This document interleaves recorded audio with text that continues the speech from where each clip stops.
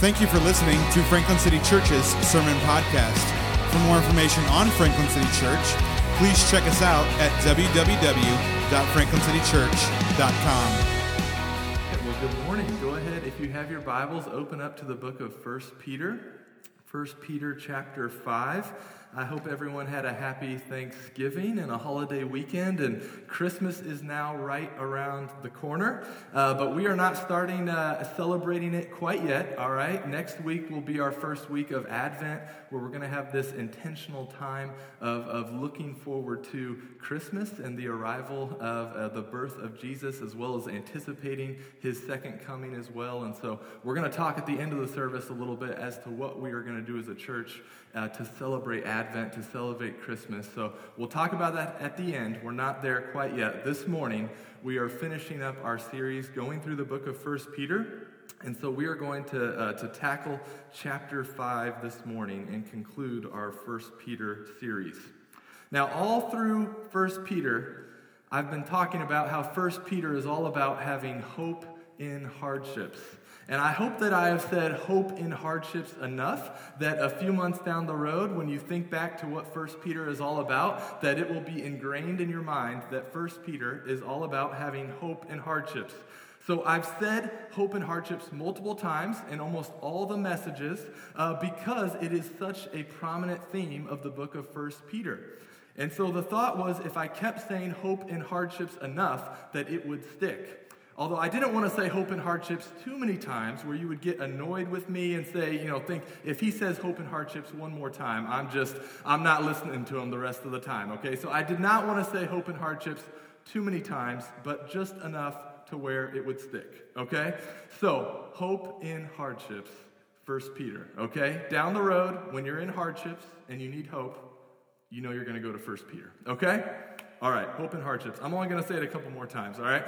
So all throughout the book of 1 Peter, he's been giving us instruction. Us as Christians, as followers of Jesus, he's been showing us how we can have hope in hardships. That's the last time, I promise. Okay. And now that he's given us all this instruction, he's going to emphasize that although we are enduring these hardships as a Christian, we're not doing it in isolation. But when we've been saved, when we've been brought into Christ, we've been adopted into the family of God, we have one another, and God has not left us on our own without any leadership, guidance, or direction.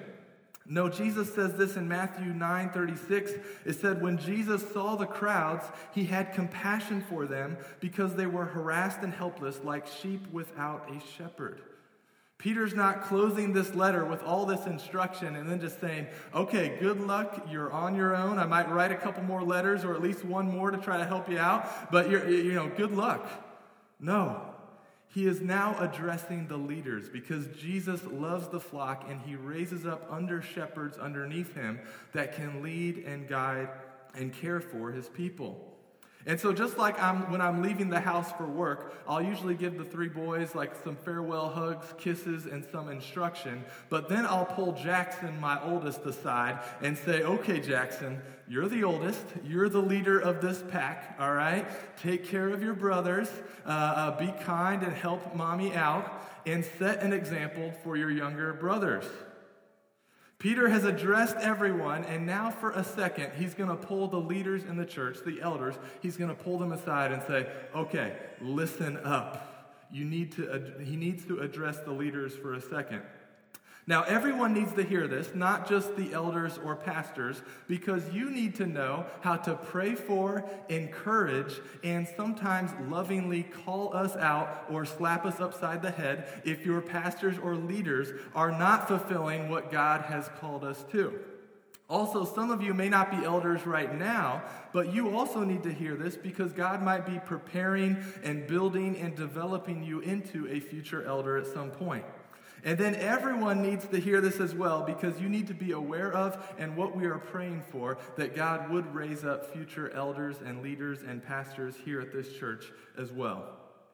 Well, let's start with the word elder, okay? This passage talks about elder, and I realize if you've not grown up in church, this might be a weird term because outside of the church, elder means someone who is older or at least someone that is older than you. And to clarify, here we don't call people old, okay? It's bad form. We don't call people old. We call them well-seasoned, okay? Well-seasoned.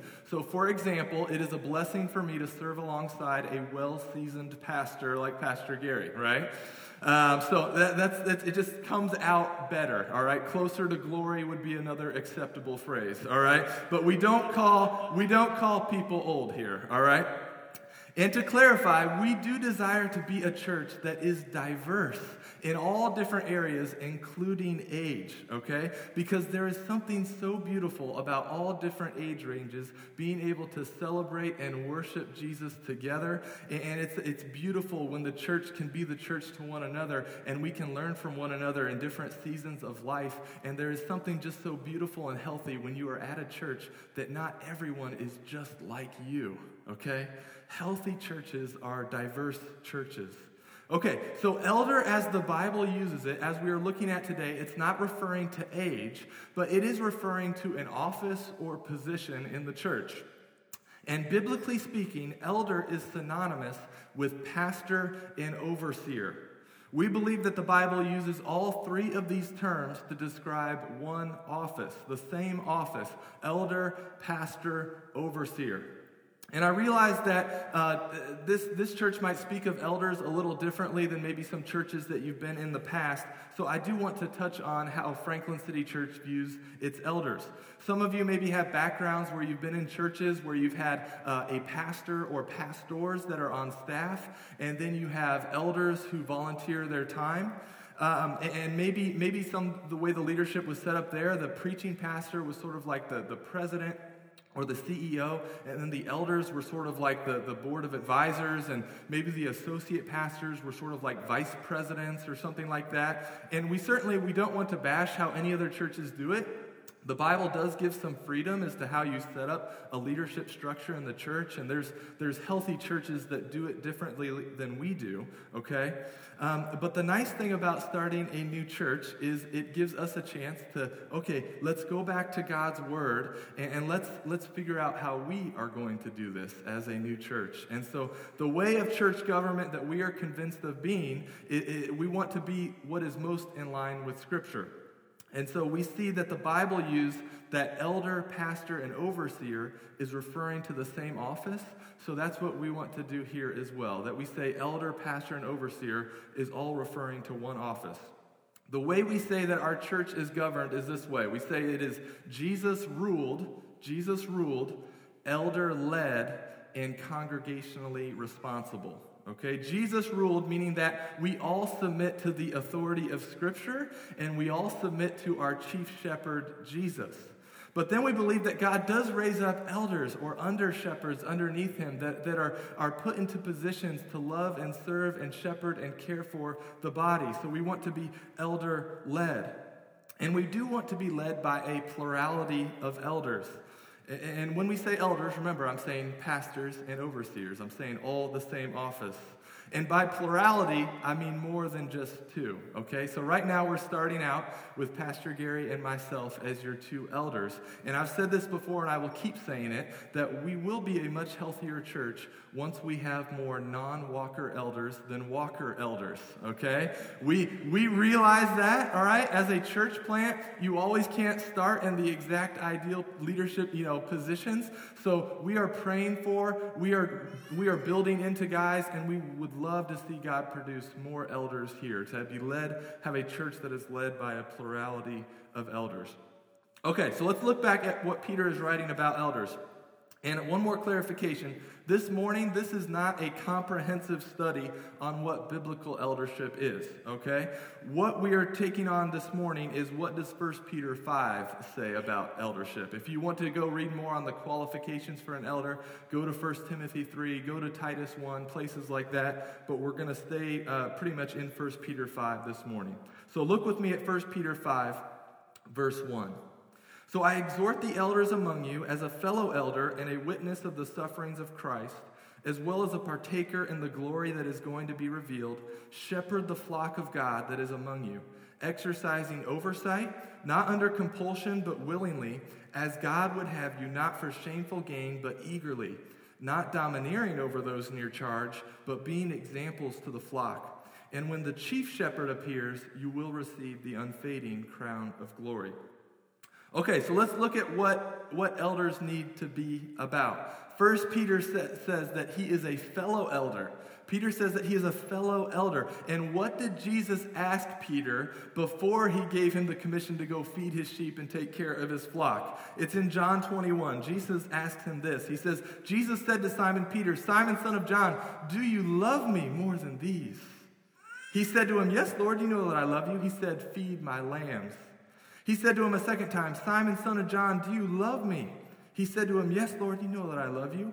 He said to him, tend my sheep.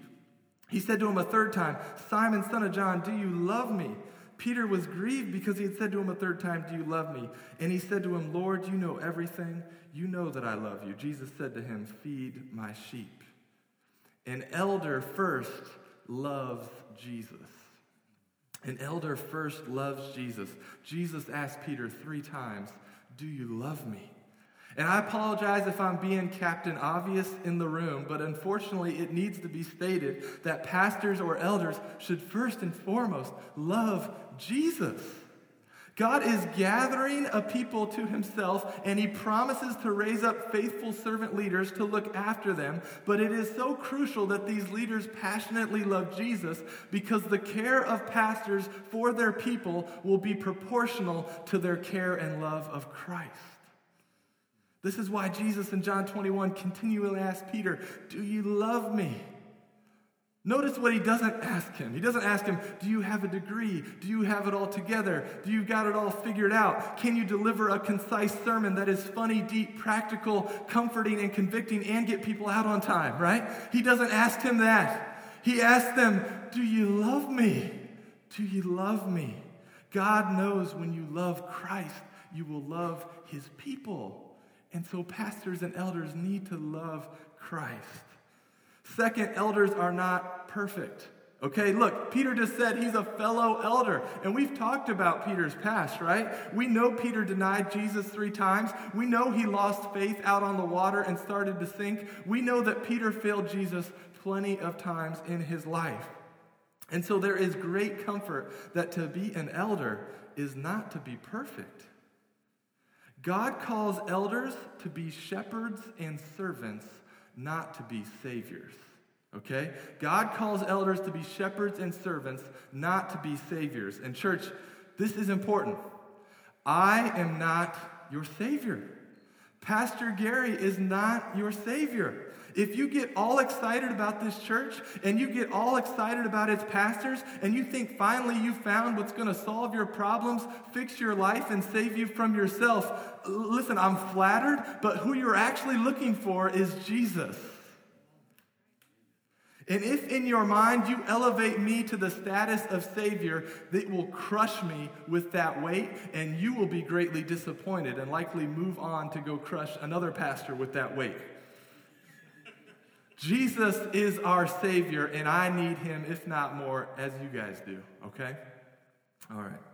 And so I know as a church, we're only a few months old, but I beg of you, please, in the future, do not make me or any other pastor or elder or leader here, do not make us your Savior. I do count it an honor and a privilege to be able to minister to you, but would you please be gracious with me and allow me to be ministered to by you? Pastors, yes, are called to lead and to shepherd and to guide, but healthy churches also allow their pastors and their pastors' families to be members of the church and to be able to be ministered to by others and be poured into by others. So church, your pastors are your shepherds and servants, but we are not your saviors. Jesus is. So first, elders are to love Jesus. Second, elders are not your savior. Third, they are to shepherd the flock of God. This word shepherd is what the English word pastor is derived from. So that's where pastor comes from. It comes from the word shepherd. So elders are to be pastoral. They are to be like shepherds, meaning that they are to feed and care for the flock or the people of God.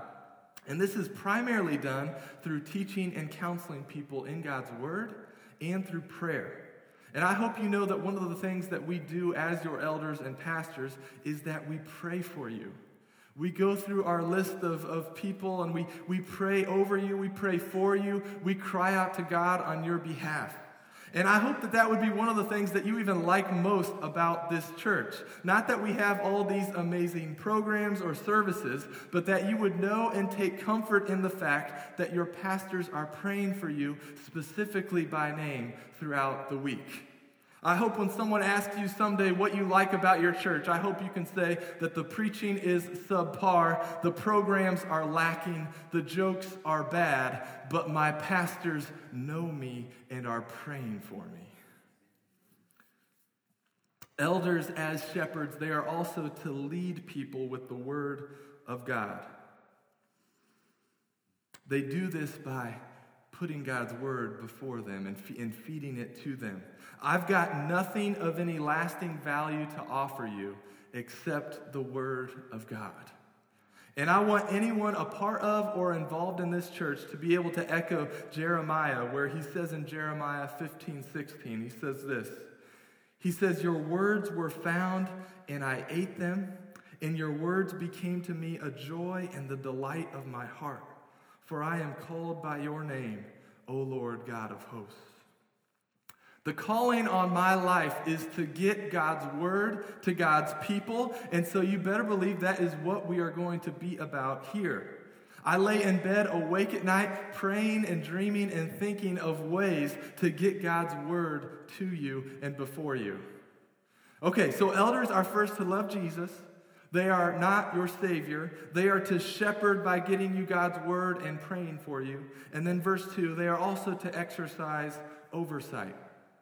This passage is a beautiful example of why we say elder, pastor, and overseer is all one office, because we see it all here in this passage.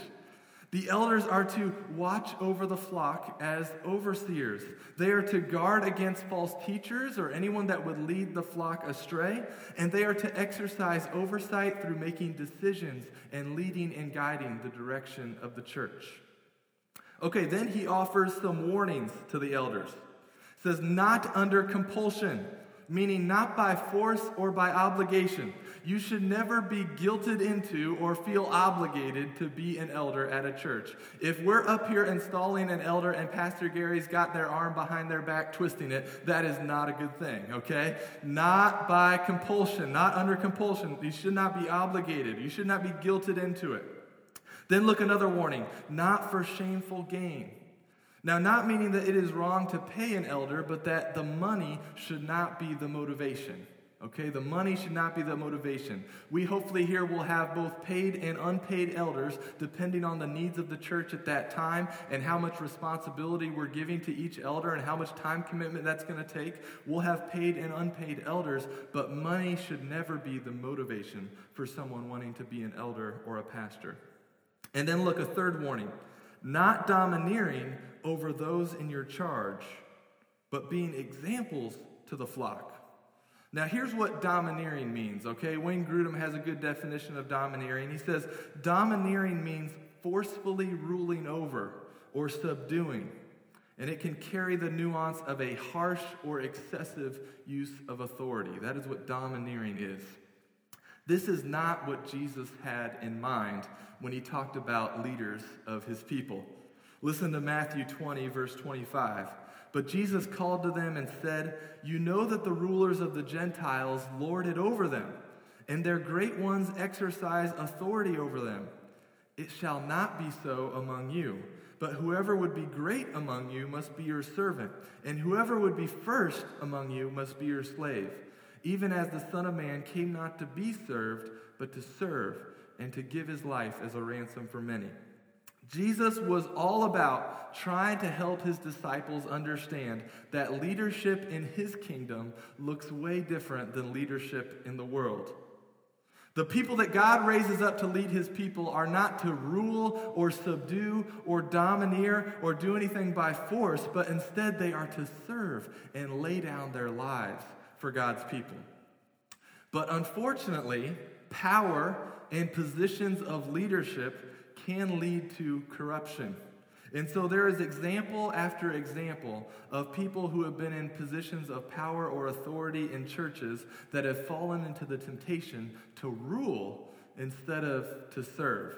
And I came across some interesting research that looked into this as well. And these were researchers without a Christian worldview, okay? But I came across some of these studies, and I thought their findings were very interesting. So in the early 1970s, a psychologist named David Kipnis wanted to know if power really does corrupt, okay? That was what he was trying to figure out in this research experiment that he was doing. So in a series of experiments, Kipnis had subjects assume the role of manager, okay? He made some people kind of pretend manager. He also then had a group of employees, okay? This was a make-believe situation. We had managers and we had employees. For those of you that are listening online, I'm going strong with the air quotes right now, okay? But this researcher made up a fake scenario, put some people as managers, some people as employees. Now, in some of the scenarios, the managers just had a little bit of power, like they could only do certain things or boss people around in a certain way. But some of the managers, he gave extreme amounts of power. They were able to fire, transfer, promote, divvy up responsibilities. They were given just tons of power. And what this psychologist found was that the managers with more power were more likely to use coercive or strong tactics, such as criticizing employees, making demands, and displaying anger. And listen to this, they tended to credit themselves for their employees' success. Anyone ever have a boss like that? Don't answer here. Okay. But the powerful managers were also more likely to keep a psychological distance between themselves and their employees. And Kipnis concluded that having power inflates our sense of self and makes us less able to empathize with those lacking power. Interesting, right? What some psychologists in the 70s observed. And then there was another study in 2012, okay? Another researcher named Paul Piff, and his research used the game of Monopoly. You can do this same experiment over the holidays with your family, okay? He had people play Monopoly, but he intentionally rigged the game. Okay? So one person would have a huge advantage and all the power, and then he would sit back and just make observations as to what he saw. So one player he gave a big wad of cash to, gave him, a couple dice and every advantage they could have in the game, and the other players, they would just give him, half the amount of cash. They could just use one die, and so they were at a huge disadvantage. Listen to the observations he made. Within minutes, the subjects with more cash and dice, the high-status players, began acting noticeably different. They hogged space at the table. They made less eye contact. They took more liberties, such as moving the low-status player's game piece for them. They also made more noise when they moved their own piece. I don't know why that was, but everyone knew the game was rigged, okay? Everyone knew it was rigged. They knew they were part of an experiment. It was rigged. But within a few minutes, the high-status players started pushing people around and acting like they had real power and status. Some of you have family members like this, which is why you don't play Monopoly with them, right? Okay. But what was the conclusion of both of these experiments? A little bit of power can corrupt ordinary people and inflate their view of themselves, even when it's just a game. This is why our first test for anyone wanting to be an elder is we're going to play against them in Monopoly. If they can win without becoming a power monster, they move on to the next test, okay? So you can keep that between us for any future person that goes through wondering why they're playing against us in Monopoly. Okay. But in all seriousness, this is one of the many reasons that you should be praying for your leaders. We need your prayers because we, like anyone else, will be tempted to forget our call to shepherd and serve and start to dictate, rule, and domineer. And so Sam Storms wrote a great article on pastors who become bullies or signs that a pastor is domineering. Let me read a few of those to you this morning, and then I'll send you guys out the link because I want you, in all honesty, if you see this in any of our leaders here, including myself, I want you to lovingly call us out on this, okay? So here are some things that Sam Storms says. He says, a pastor domineers whenever he uses the sheer force of his personality to overwhelm others and coerce their submission. A pastor domineers whenever he exploits the natural tendency people have to elevate their spiritual leaders above the average Christian. A pastor domineers by widening the alleged gap between clergy and laity. In other words, he reinforces in them the false belief that he has a degree of access to God which they don't. A pastor domineers by building into people a greater loyalty to himself than to God. He domineers by teaching that he has a gift that enables him to understand Scripture in a way they cannot. He domineers by viewing the people as simply a means to the achieving of his own personal ends. Listen to this. The people exist to serve his vision rather than he and all the people existing to serve the vision of the entire church. He domineers by building a culture of legalism rather than one of grace. People are thus motivated to embrace his authority and bow to his will based on extra biblical rules that supposedly are the criteria for true spirituality. So please, for the sake of our own well-being, would you pray for us and would you lovingly call us out if we or any future leaders here start to allow the position to produce pride instead of what it should be producing, which is humility. Because we know that we are only under shepherds, and we should be looking to the day when the chief shepherd appears. Well, how do we live in a way that guards against this?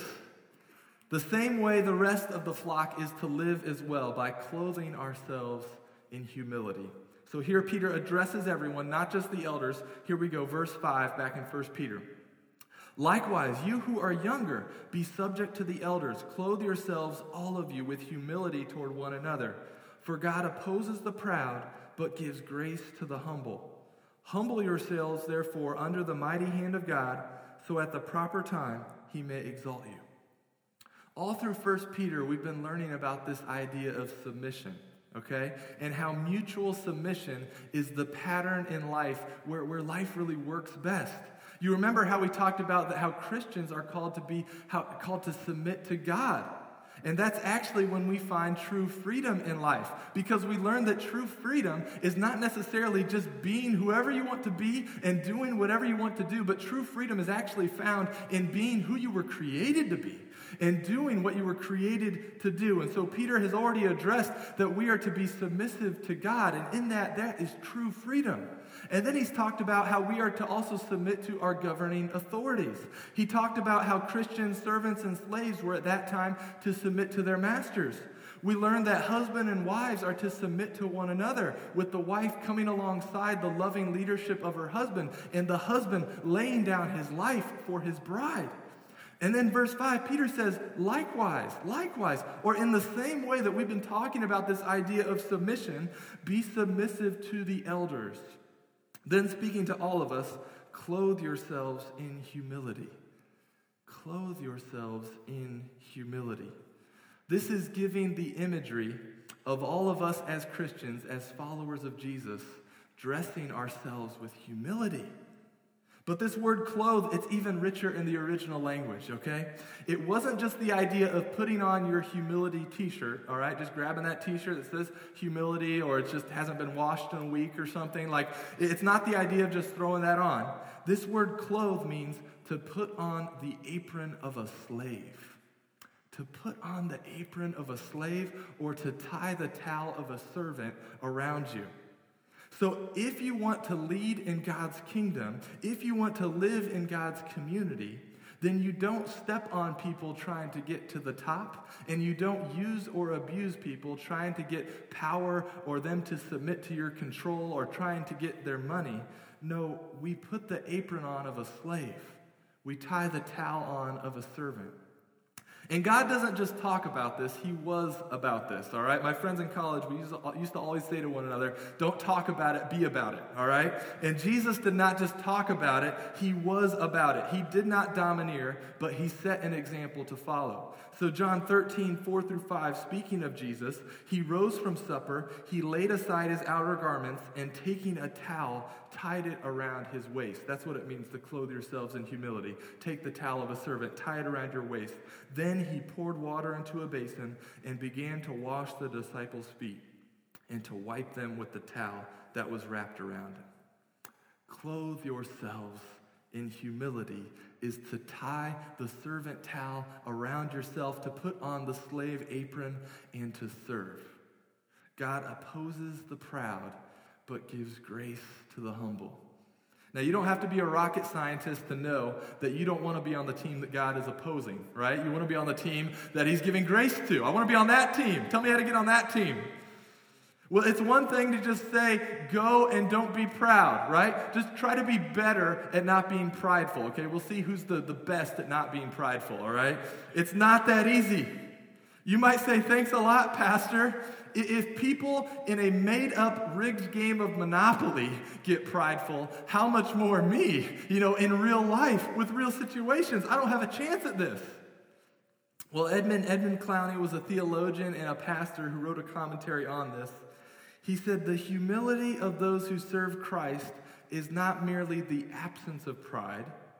Christian humility is realism that recognizes grace. Realism that recognizes grace. Humility springs from one's total reliance on grace. Church, you don't become humble by trying harder not to be proud, okay? You do not become humble by just trying harder not to be proud. It comes from totally relying on and resting in grace. Christian humility is realism that recognizes grace. Humility springs from one's total reliance on grace. That made my top 3 definitions of humility, okay? My other ones, one comes from C.J. Mahaney's book called Humility, which, by the way, is step 2 in the eldership process. If you make it past Monopoly, then you have to read C.J. Mahaney's book called Humility, all right? And one of his definitions of humility in that book, he says, humility is honestly assessing ourselves in light of God's holiness and our sinfulness. So saying something similar, right? He's saying when you assess God's holiness and our sinfulness, you realize there's a lot of grace that's got to be there and fill the gap, right? And then my other top 3 humility quote is C.S. Lewis, who says, humility is not thinking less of yourself, it's thinking of yourself less, okay? But I think Edmund Clowney's definition is helpful in understanding that humble people are not humble because they're the best at getting rid of pride. They are humble people because they are relying on grace. Humility springs from one's total reliance on grace. And this makes sense, right? I mean, this is one of the many reasons we love to proclaim and delight in the gospel, because it's a gospel of grace. And by grace, I mean God's undeserved favor, that there is nothing that we could do that would make God love us more. There is nothing we could do that would make God love us less. It is all by God's grace, his undeserved favor. When a church proclaims and delights in the gospel, when a church enjoys and rests in grace, pride is suffocated. Pride is suffocated in that place. Pride cannot survive, or at the very least, it cannot thrive where grace is abounding. Preaching grace is like a fire extinguisher, putting out the fire of pride that would run rampant through our whole house and family unless the gospel of grace is preached and delighted in and applied. And church, pride is in every room of your heart, whether you realize it or not. And it needs to be put out with the fire extinguisher of grace. Here's one example of pride showing up where you didn't think it was. Look back at 1 Peter 5, verse 7. Casting all your anxieties on him because he cares for you.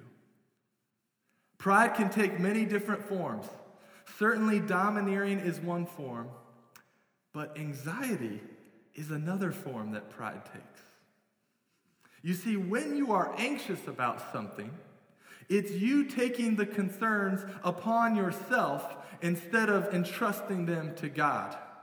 When you are anxious, it is signaling to you that you are not totally relying on God and not completely resting in his grace. You have taken the cares of the world and put them on your shoulders, and Creator God did not create your shoulders to be able to carry that burden. He says, trust me.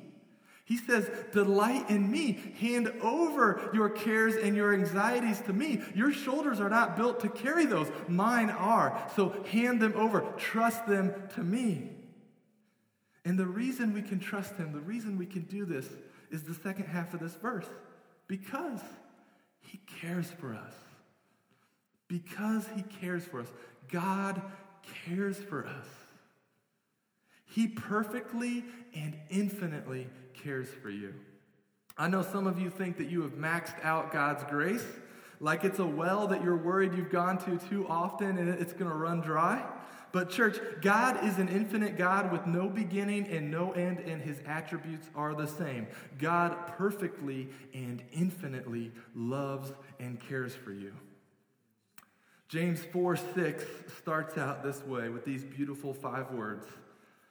But he gives more grace. But he gives more grace. If you are tempted to think that you've maxed out God's grace credit card, or that his well of grace is going to run dry, you need to memorize, write down, meditate on, and enjoy these 5 words. But he gives more grace. The well of God's grace does not run dry. When you are anxious, repent of your pride and trust our great God. He is a great God of grace that cares for us. Hand him your anxieties. Your shoulders are not going to be able to handle them, but his are.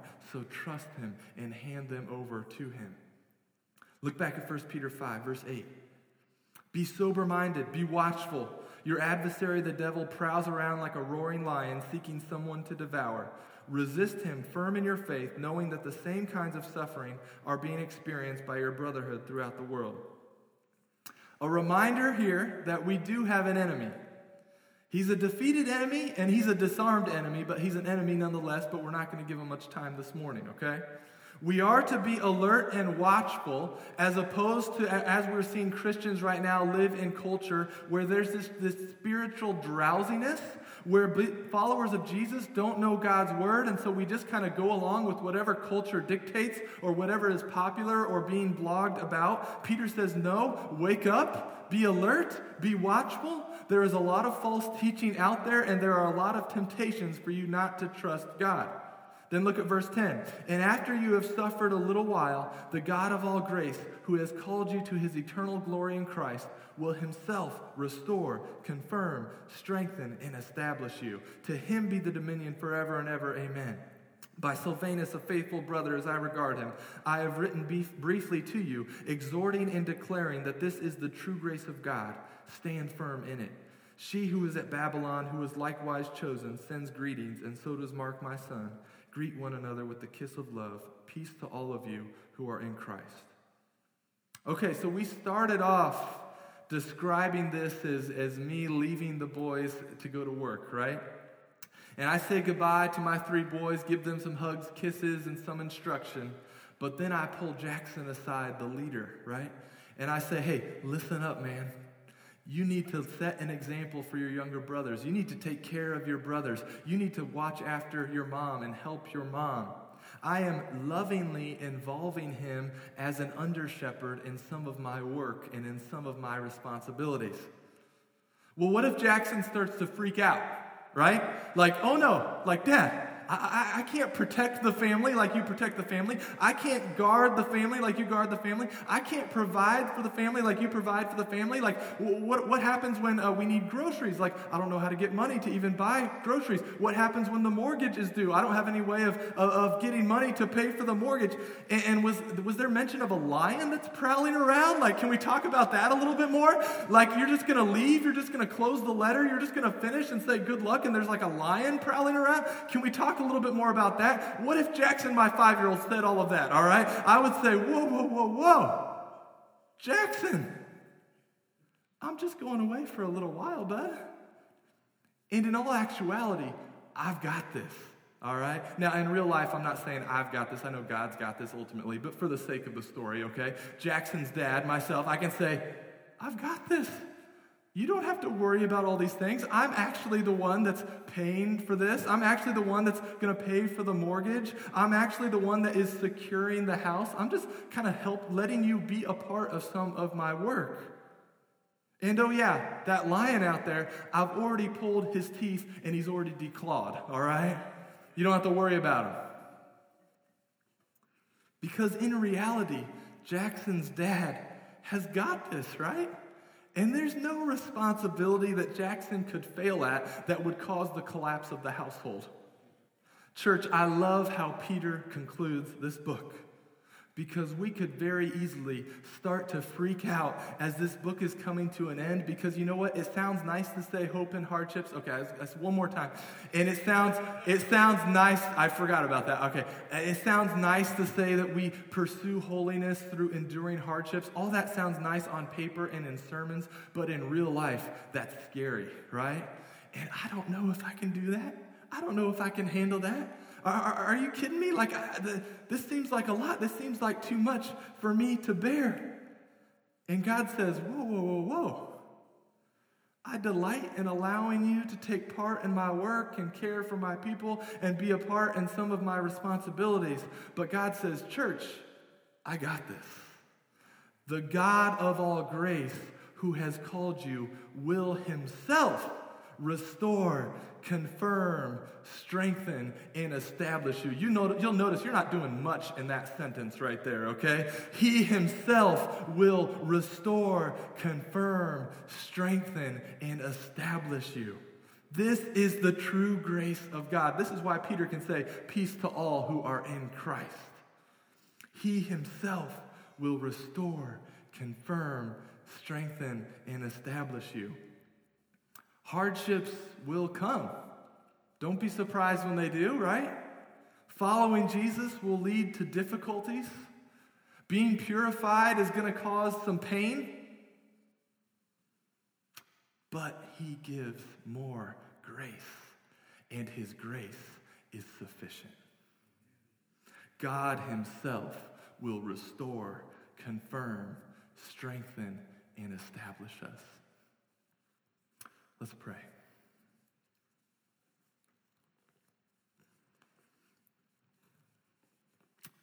God, we need you, Lord. We know difficulties, hardships, and pain are all a part of this life here on this earth. God, we know that they are only temporary, and that the future glory and joy and life with you is not even worth comparing. But God, I ask that you would confirm, strengthen, establish, and restore us, God. That we would rest in your grace, knowing that it is all undeserved favor from you. God, I ask that you would continue to raise up leaders here at this church that would be humble, Christ-loving, grace-preaching.